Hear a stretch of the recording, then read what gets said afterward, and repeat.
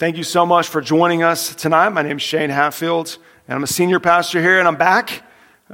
We were out for a couple weeks with the coronavirus, and while we were out, somebody said, "Oh, you're having your corona vacation," and I said, "I don't know what you consider a vacation, but this is not how I describe a vacation. This is not what I would want to do on my vacation." No, it was lots of sitting and resting and trying to heal and be well, and so now we've healed, and we're past the 14-day barrier, no symptoms, so we're good, and we're excited to be here to worship with you all. Excited to be here. For those of you who are online, I wish we could see you in person.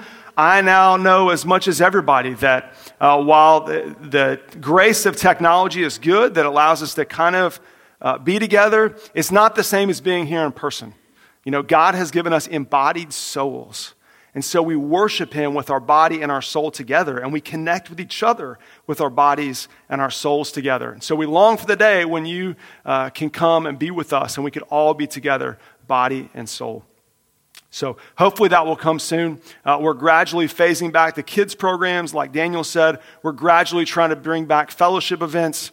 We're going to try to do some things online, and hopefully, if weather will permit, we'll try to do some things outside so we can be together again. But we're hopeful that things will change in the future. But until then, man, we thanks for your patience and your encouragement and your forbearance with us as we try to love each other well during the pandemic.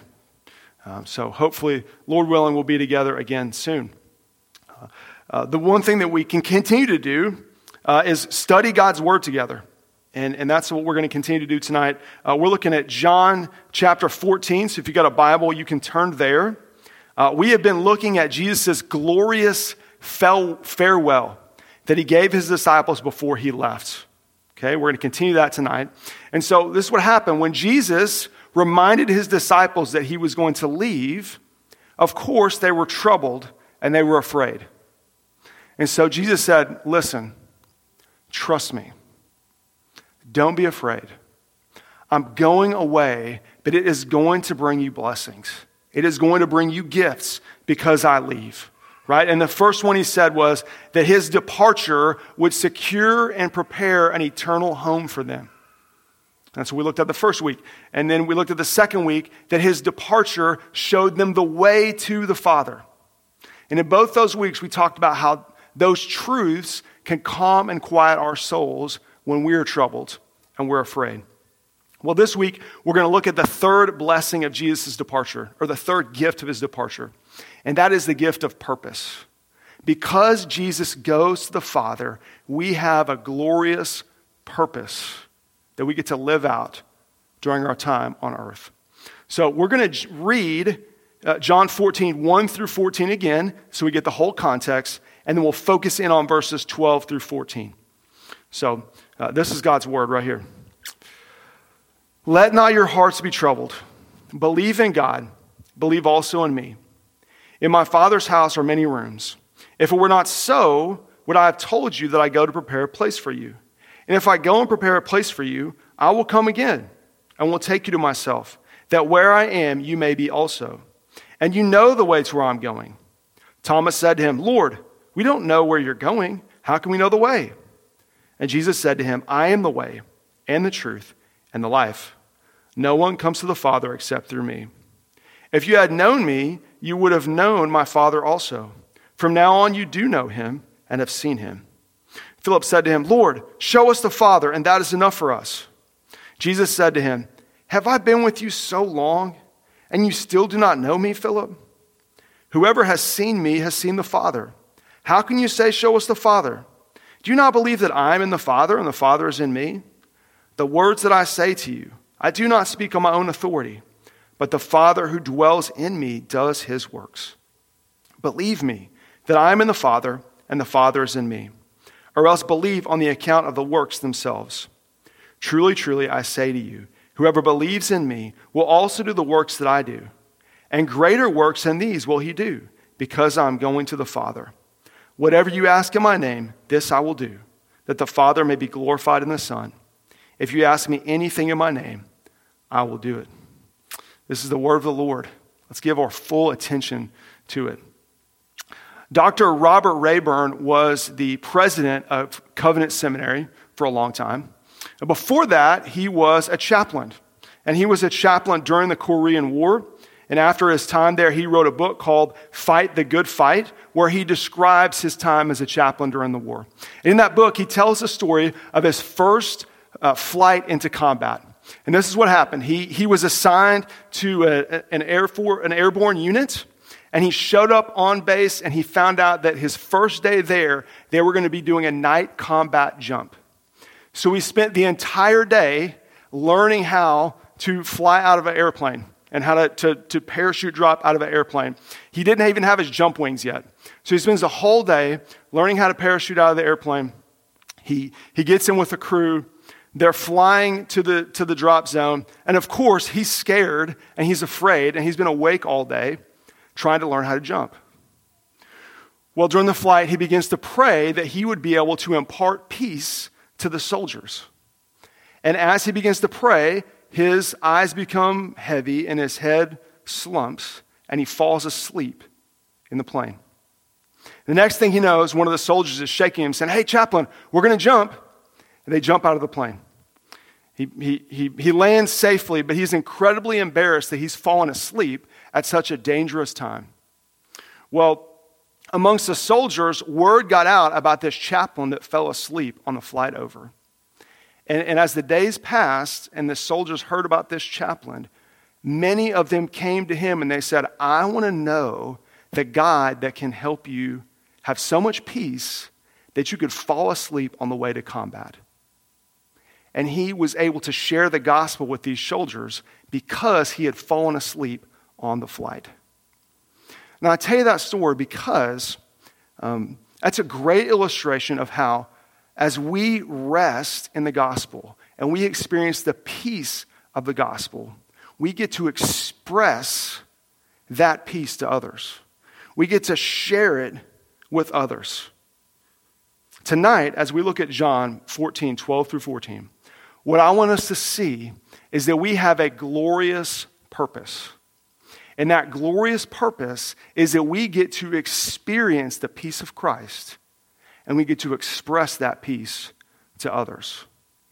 For all who believe in the life, death, resurrection, and ascension of Jesus, they have peace with God. And now they have the opportunity to share that peace with other people so they can experience it through the proclamation of the gospel or through deeds of compassion. So we're going to talk about this glorious purpose tonight. And I think it's really important for us because now more than ever, when everything is topsy-turvy and things have been chaotic, we need to know that we have purpose to our days. Whenever the pandemic started back in the spring, I guess it was in the summertime, RUF, every year for RUF, that's the job that I worked before I came to Ethos.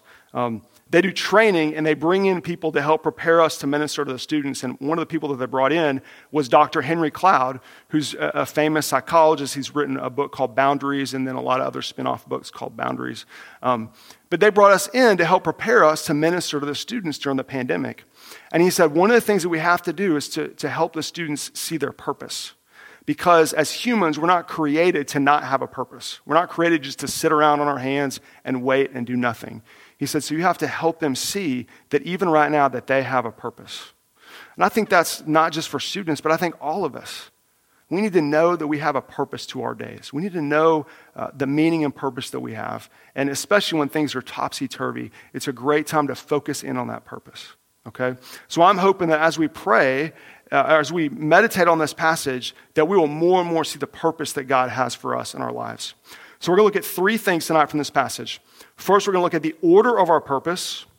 Then we're going to look at the nature of our purpose. And lastly, we'll look at the power of our purpose. The order, the nature, and the power. First thing we see is the order of our purpose. If you look at verse 12, notice what Jesus says. He says, "Whoever believes in me will do the works that I do." Now, I want you to notice the order of Jesus' words. Jesus puts the believing before the doing. He puts believing before the doing. Now, this is important because this is a theme that we see all through Scripture. That Christianity always puts the believing before the doing. Think back to the Old Testament and the Ten Commandments. What comes before the Ten Commandments? It's the preamble. I'm the Lord your God who brought you out of Egypt, out of the house of slavery. You shall have no other gods before me. What's God saying? He's saying, I want you to believe the truth that I have saved you, and then before you obey the truth that I'm giving you in the law. Believing comes before the doing. If you look at the book of Romans, what do you see? Paul spends 11 chapters explaining the truths of the gospel, and then he gets to chapter 12, and he says, therefore I urge you, brothers, in view of God's mercy, to offer your bodies as living sacrifices, holy and pleasing to God. This is your spiritual act of worship. Paul puts the believing before the doing. If you look at the Westminster Shorter Catechism, the Westminster Confession of Faith is our theological standards. The Shorter Catechism is a question and answer version of that. Question and answer 3 says, what does the Bible primarily teach? And the answer is, the Bible primarily teaches what man must believe about God and what God requires of man. The believing comes before the doing. And why is that so important? It's so important because when we start to talk about purpose, if we put the doing in front of the believing, then we end up living by works. But if we keep the believing first, if we believe the truth about what God has done in the gospel, then that helps us do what God has commanded us to do based on grace and not based on our performance. Right? So when Jesus says, whoever believes in me will do the works that I do, he's saying, I want you to believe the gospel first. Believe the truth about my life, death, and resurrection first. Then go out and fulfill your purpose to work. So let me ask you this. What is your purpose? And let me ask it in a more practical way. What gets you out of bed in the morning? What is it? Is it money? Is it the desire to earn approval? Is it the taste of success? Is it a crying baby? The bathroom? The dog? We've all got a reason why we get out of bed. What is it? Right? I thought about this over the last week or so because as I was sick, I was laying in bed. And I was laying in bed, I wanted to get out of bed, but I couldn't get out of bed because I was tired. And I couldn't go do the things I normally do, like pastor or educate my kids or serve around the house. And so I wanted to do all these things, but I couldn't do them because I didn't feel well. So I just laid in bed and I thought, why do I normally get out of bed? And it dawned on me, so often I get out of bed because deep in my heart, I want to earn love and acceptance. And when I do that, I'm not living based on the gospel, I'm living based on my own works. And in that moment, the thing that I could do to believe the gospel was to lay there and be sick and get well so I could take care of my family in the future. So let me ask you, what gets you out of bed? For the believer, ideally, the thing that gets us out of bed is the gospel truth that God loves us and he has saved us and we are his and we have his love and acceptance. We have peace with him. And it's because we have peace with him, then we get up and we do our work. We serve our families. We take out the dog. All those things that we do in the morning. Now, if your baby's crying, you should get up immediately and go take care of your baby. But as you're going, you think about the gospel first, right? So the first thing we got to do is we got to put the believing before the doing. Now, if you're here tonight and you don't know what your purpose is, maybe you're seeking, you're questioning, you're wondering, what is my purpose? Let me tell you that Christianity gives you a purpose based on the person and work of Jesus and not based on your own performance. I talked to dozens and dozens of college students who would come to college and they would wake up halfway through their first semester and go, what is my purpose in life? I don't even know why I'm here. And we'd sit down and we'd talk about the truth of the gospel. We'd show them the purpose they could have in the gospel. If that's you here tonight, I want to encourage you to believe in the gospel, to trust in Jesus Christ, and let that give you your purpose. So the first thing we see is the order of our purpose. The believing comes before the doing. Well, what is our purpose? That's the second thing we want to talk about. The nature of our purpose. Okay? So Jesus says that we're going to do the work, that all who believe in him will do the works that he did. What works did he do? Now, I know it's been a few weeks, but I want you to think back to last time we studied John, and we talked about what Jesus showed us about the Father. And I said what Jesus was doing was he was showing how the Father was bringing shalom on earth. What is shalom? Shalom is peace. Shalom as a concept means that God is bringing wholeness or rightness to the earth, that the world is sinful and broken, but God wants to heal it, and he wants to make it right and righteous. And so Jesus came to bring shalom. He came to bring peace to all things. And his miracles and his teachings brought God's shalom, brought heaven to earth. Right? When he is feeding the 5,000, he's giving them the spiritual nourishment that they need. When he is healing the sick, he is giving the physical wholeness and healing that they need. So based on what Jesus is saying, those who believe in him, that have faith in him, will do the works that he did, meaning that we will in some way bring shalom on earth. That our purpose is to bring peace. Now, if that wasn't incredible enough, Jesus goes on to say, we'll do even greater works than he did. Right? Now that statement seems a little ridiculous if you think about what Jesus did. Right? In John alone, John shows us Jesus feeding thousands of people with a few fish and a few loaves of bread. Jesus healing people dramatically, completely. Jesus walking on water, and Jesus even raising the dead.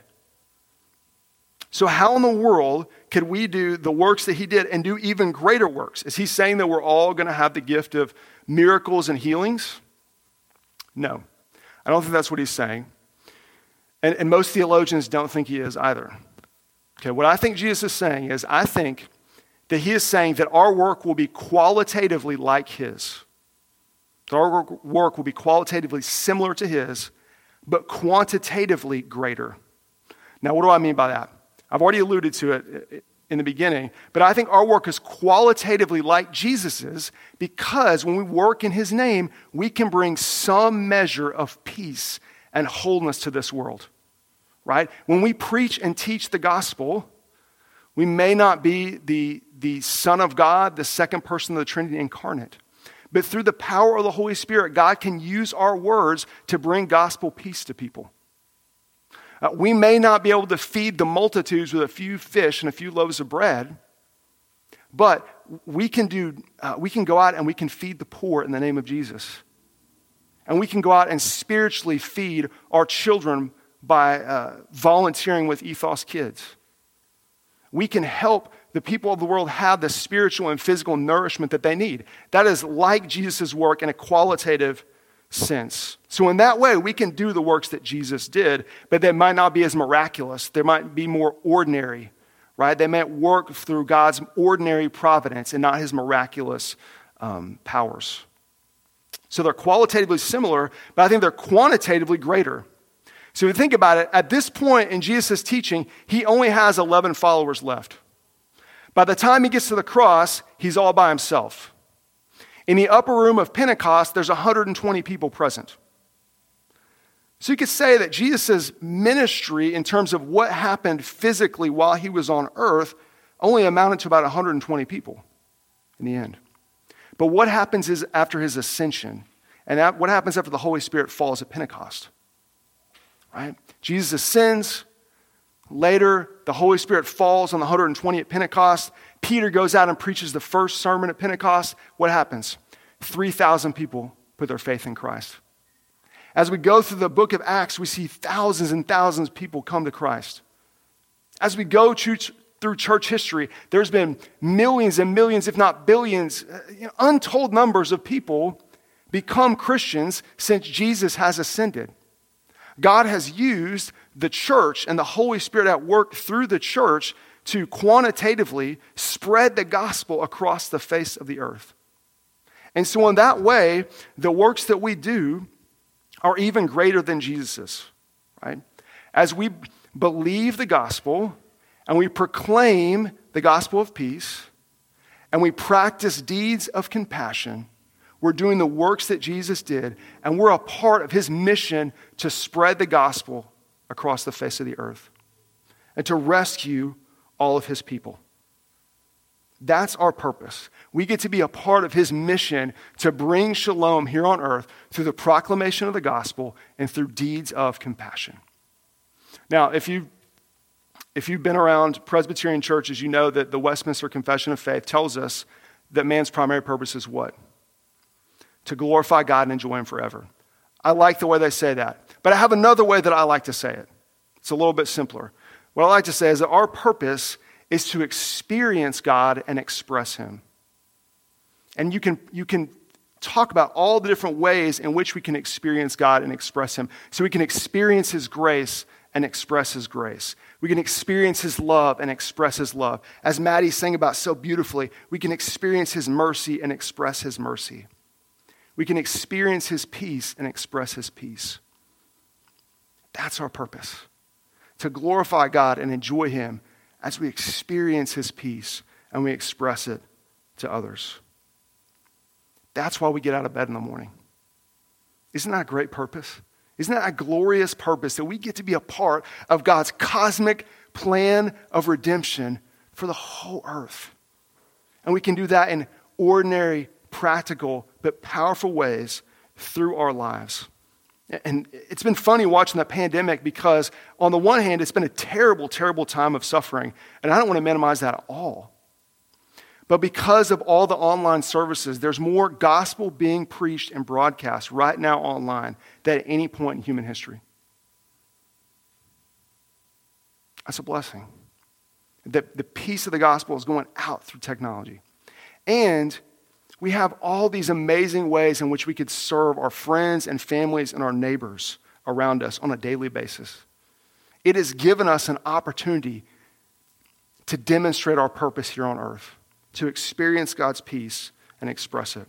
So that's the nature of our purpose. Now, how do we get the power to do that? How do we get the power? It doesn't come from us. It comes from Jesus. Look back at the text. Look at verses 13 and 14. Whatever you ask in my name, this I will do, that the Father may be glorified in the Son. If you ask me anything in my name, I will do it. Jesus is saying that he is the one who's going to supply the power to do works in his name.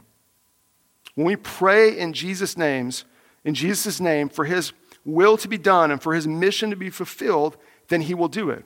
Now, the Greek in these words is emphatic. Jesus is saying, I want you to earnestly beg me, please pray for everything that you think will accomplish my mission, and I will do it. Now, there's two ways that people tend to take these verses. One way that people tend to take these verses is they tend to pull them out of context and say that based on these verses, that God will answer any prayer that we make no matter what. Even prayers for miracles and healings. Okay?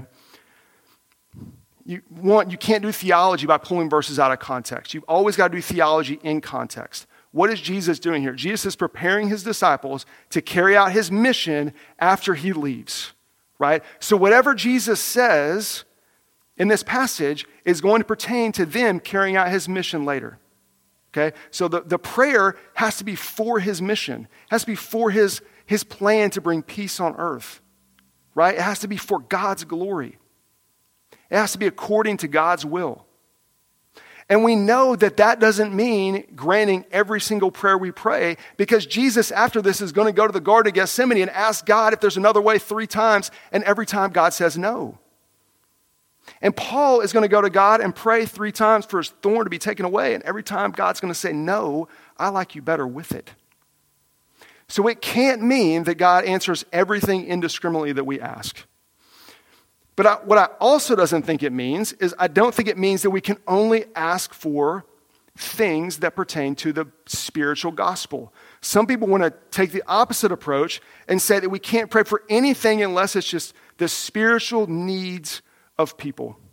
And they take any sort of power of the Holy Spirit to heal or to do anything out of the ordinary out of these verses.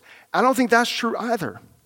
James tells us, if there's anyone sick among you, that let the elders of the church come and pray for them that they may be healed.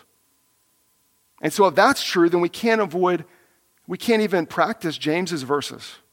Scripture always interprets Scripture, and we always take the whole of Scripture together.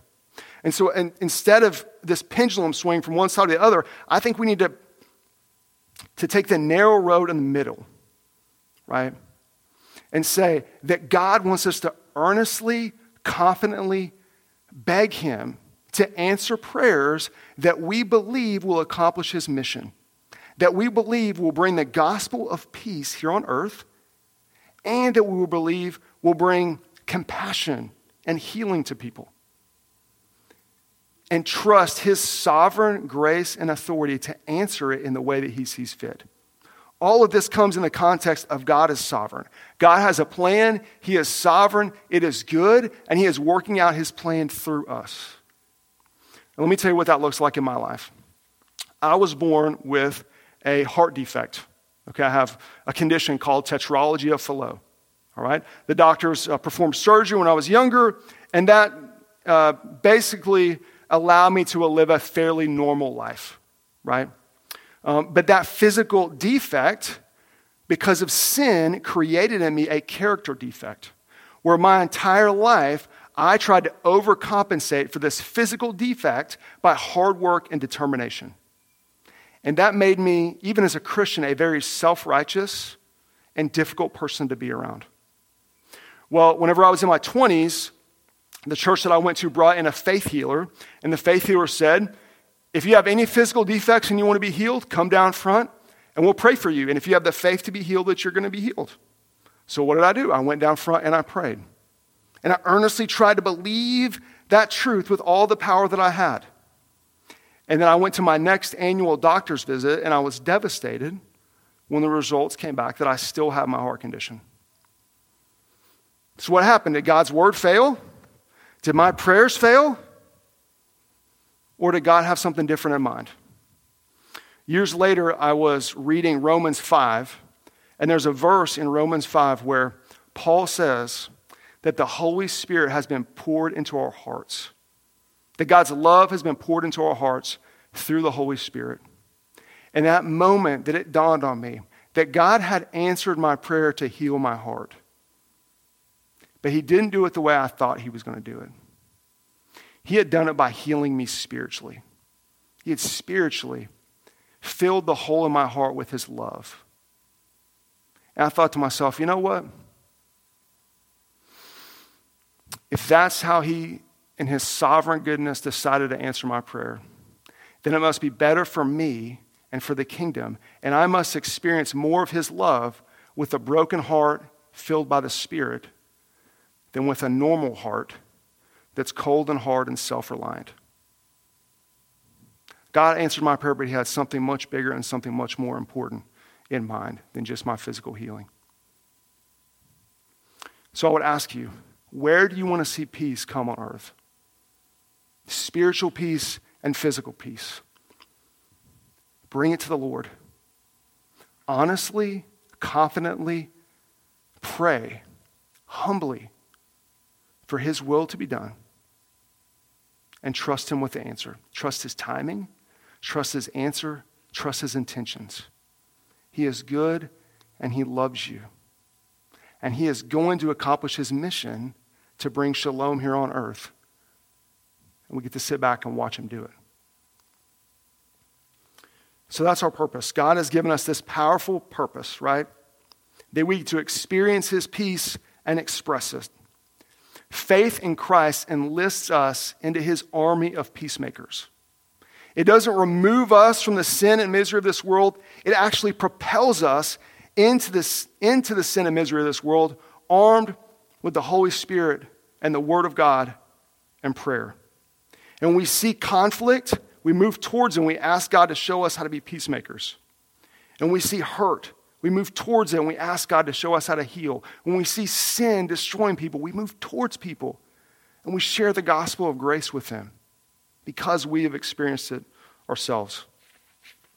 Let me share one more story because I think this will encourage y'all. This is how a story I heard of how one person is trying to work out this gospel of peace in their lives during the pandemic. This was sent to me by another campus minister. A former student of his is a nurse, and she's a nurse in a COVID ICU unit in Nashville. And she shared this for her congregation, and so I'm going to share a portion of it with you. They asked her what she wanted them to know about what had been going on in the hospitals. And this is what she says. She says, "The darkness is really dark. It's difficult to describe. I've heard the wailings of family members in the hallway as their family members passed away.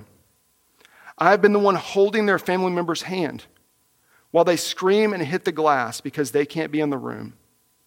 I hold their hand and I touch their face because I believe that nobody deserves to die alone. In all those things, my heart despairs because it wants to believe that this is it, that it's never going to end, and that the darkness has won. But there's something deep inside of me that knows that this isn't the case, knows that outside of how I feel about it, knows outside of even what I think about it or how I experience it, that we have hope. We ultimately have hope because of what we celebrate this time of year, that Christ has come, that what was promised has been, is being, and will be fulfilled. And that is our hope on this side of eternity. Eternity is what I think of now when I walk into work. It informs my movements and my actions and how I process what I'm seeing because there is little hope even in medicine. I think that for the physical world, medicine is helpful. It promises some shalom, some rightness, and some part of what our bodies were made for. And that is one of the greatest privileges of my job, is being able to bring rightness through physical things. And I think that I can say more than anyone that the hope that medicine gives us can only take us so far. The hope that Christ can give us is so secure. It is founded on something outside of us, and it's more beautiful than anything in this world, and I believe that one day we will feast in the house of Zion, and everything that is wrong will be made right. Her faith in the person and work of Jesus allows her to go into the sin and misery of this world and bring shalom and proclaim the gospel of peace and do deeds of compassion. All who believe in Christ have this incredible purpose. Whether you're sitting at the dinner table trying to just talk to your kids through conflict, there's an opportunity for you to bring peace. Whether you're out in the neighborhood and you know that you learn that one of your neighbors has COVID and you make them a meal, there's an opportunity for you to bring peace. Whether you're in the medical community and you're walking into hospitals and to homes where people are sick, you have an opportunity to bring God's peace there. Where you see people who don't know the gospel and they're being destroyed by sin, we have an opportunity to proclaim peace. That's our purpose. We get to experience it and express it. But we can't do it by ourselves. It has to come through the Holy Spirit. So next week, Jesus is going to follow this up with a whole big section about the Holy Spirit. So we're going to talk all about how the Holy Spirit helps us fulfill this purpose. Now let's go to God and let's ask Him to show us how we can fulfill this great purpose every day and how we can experience His peace and express it to others through the power of the Holy Spirit and through the name of Jesus. Let's pray.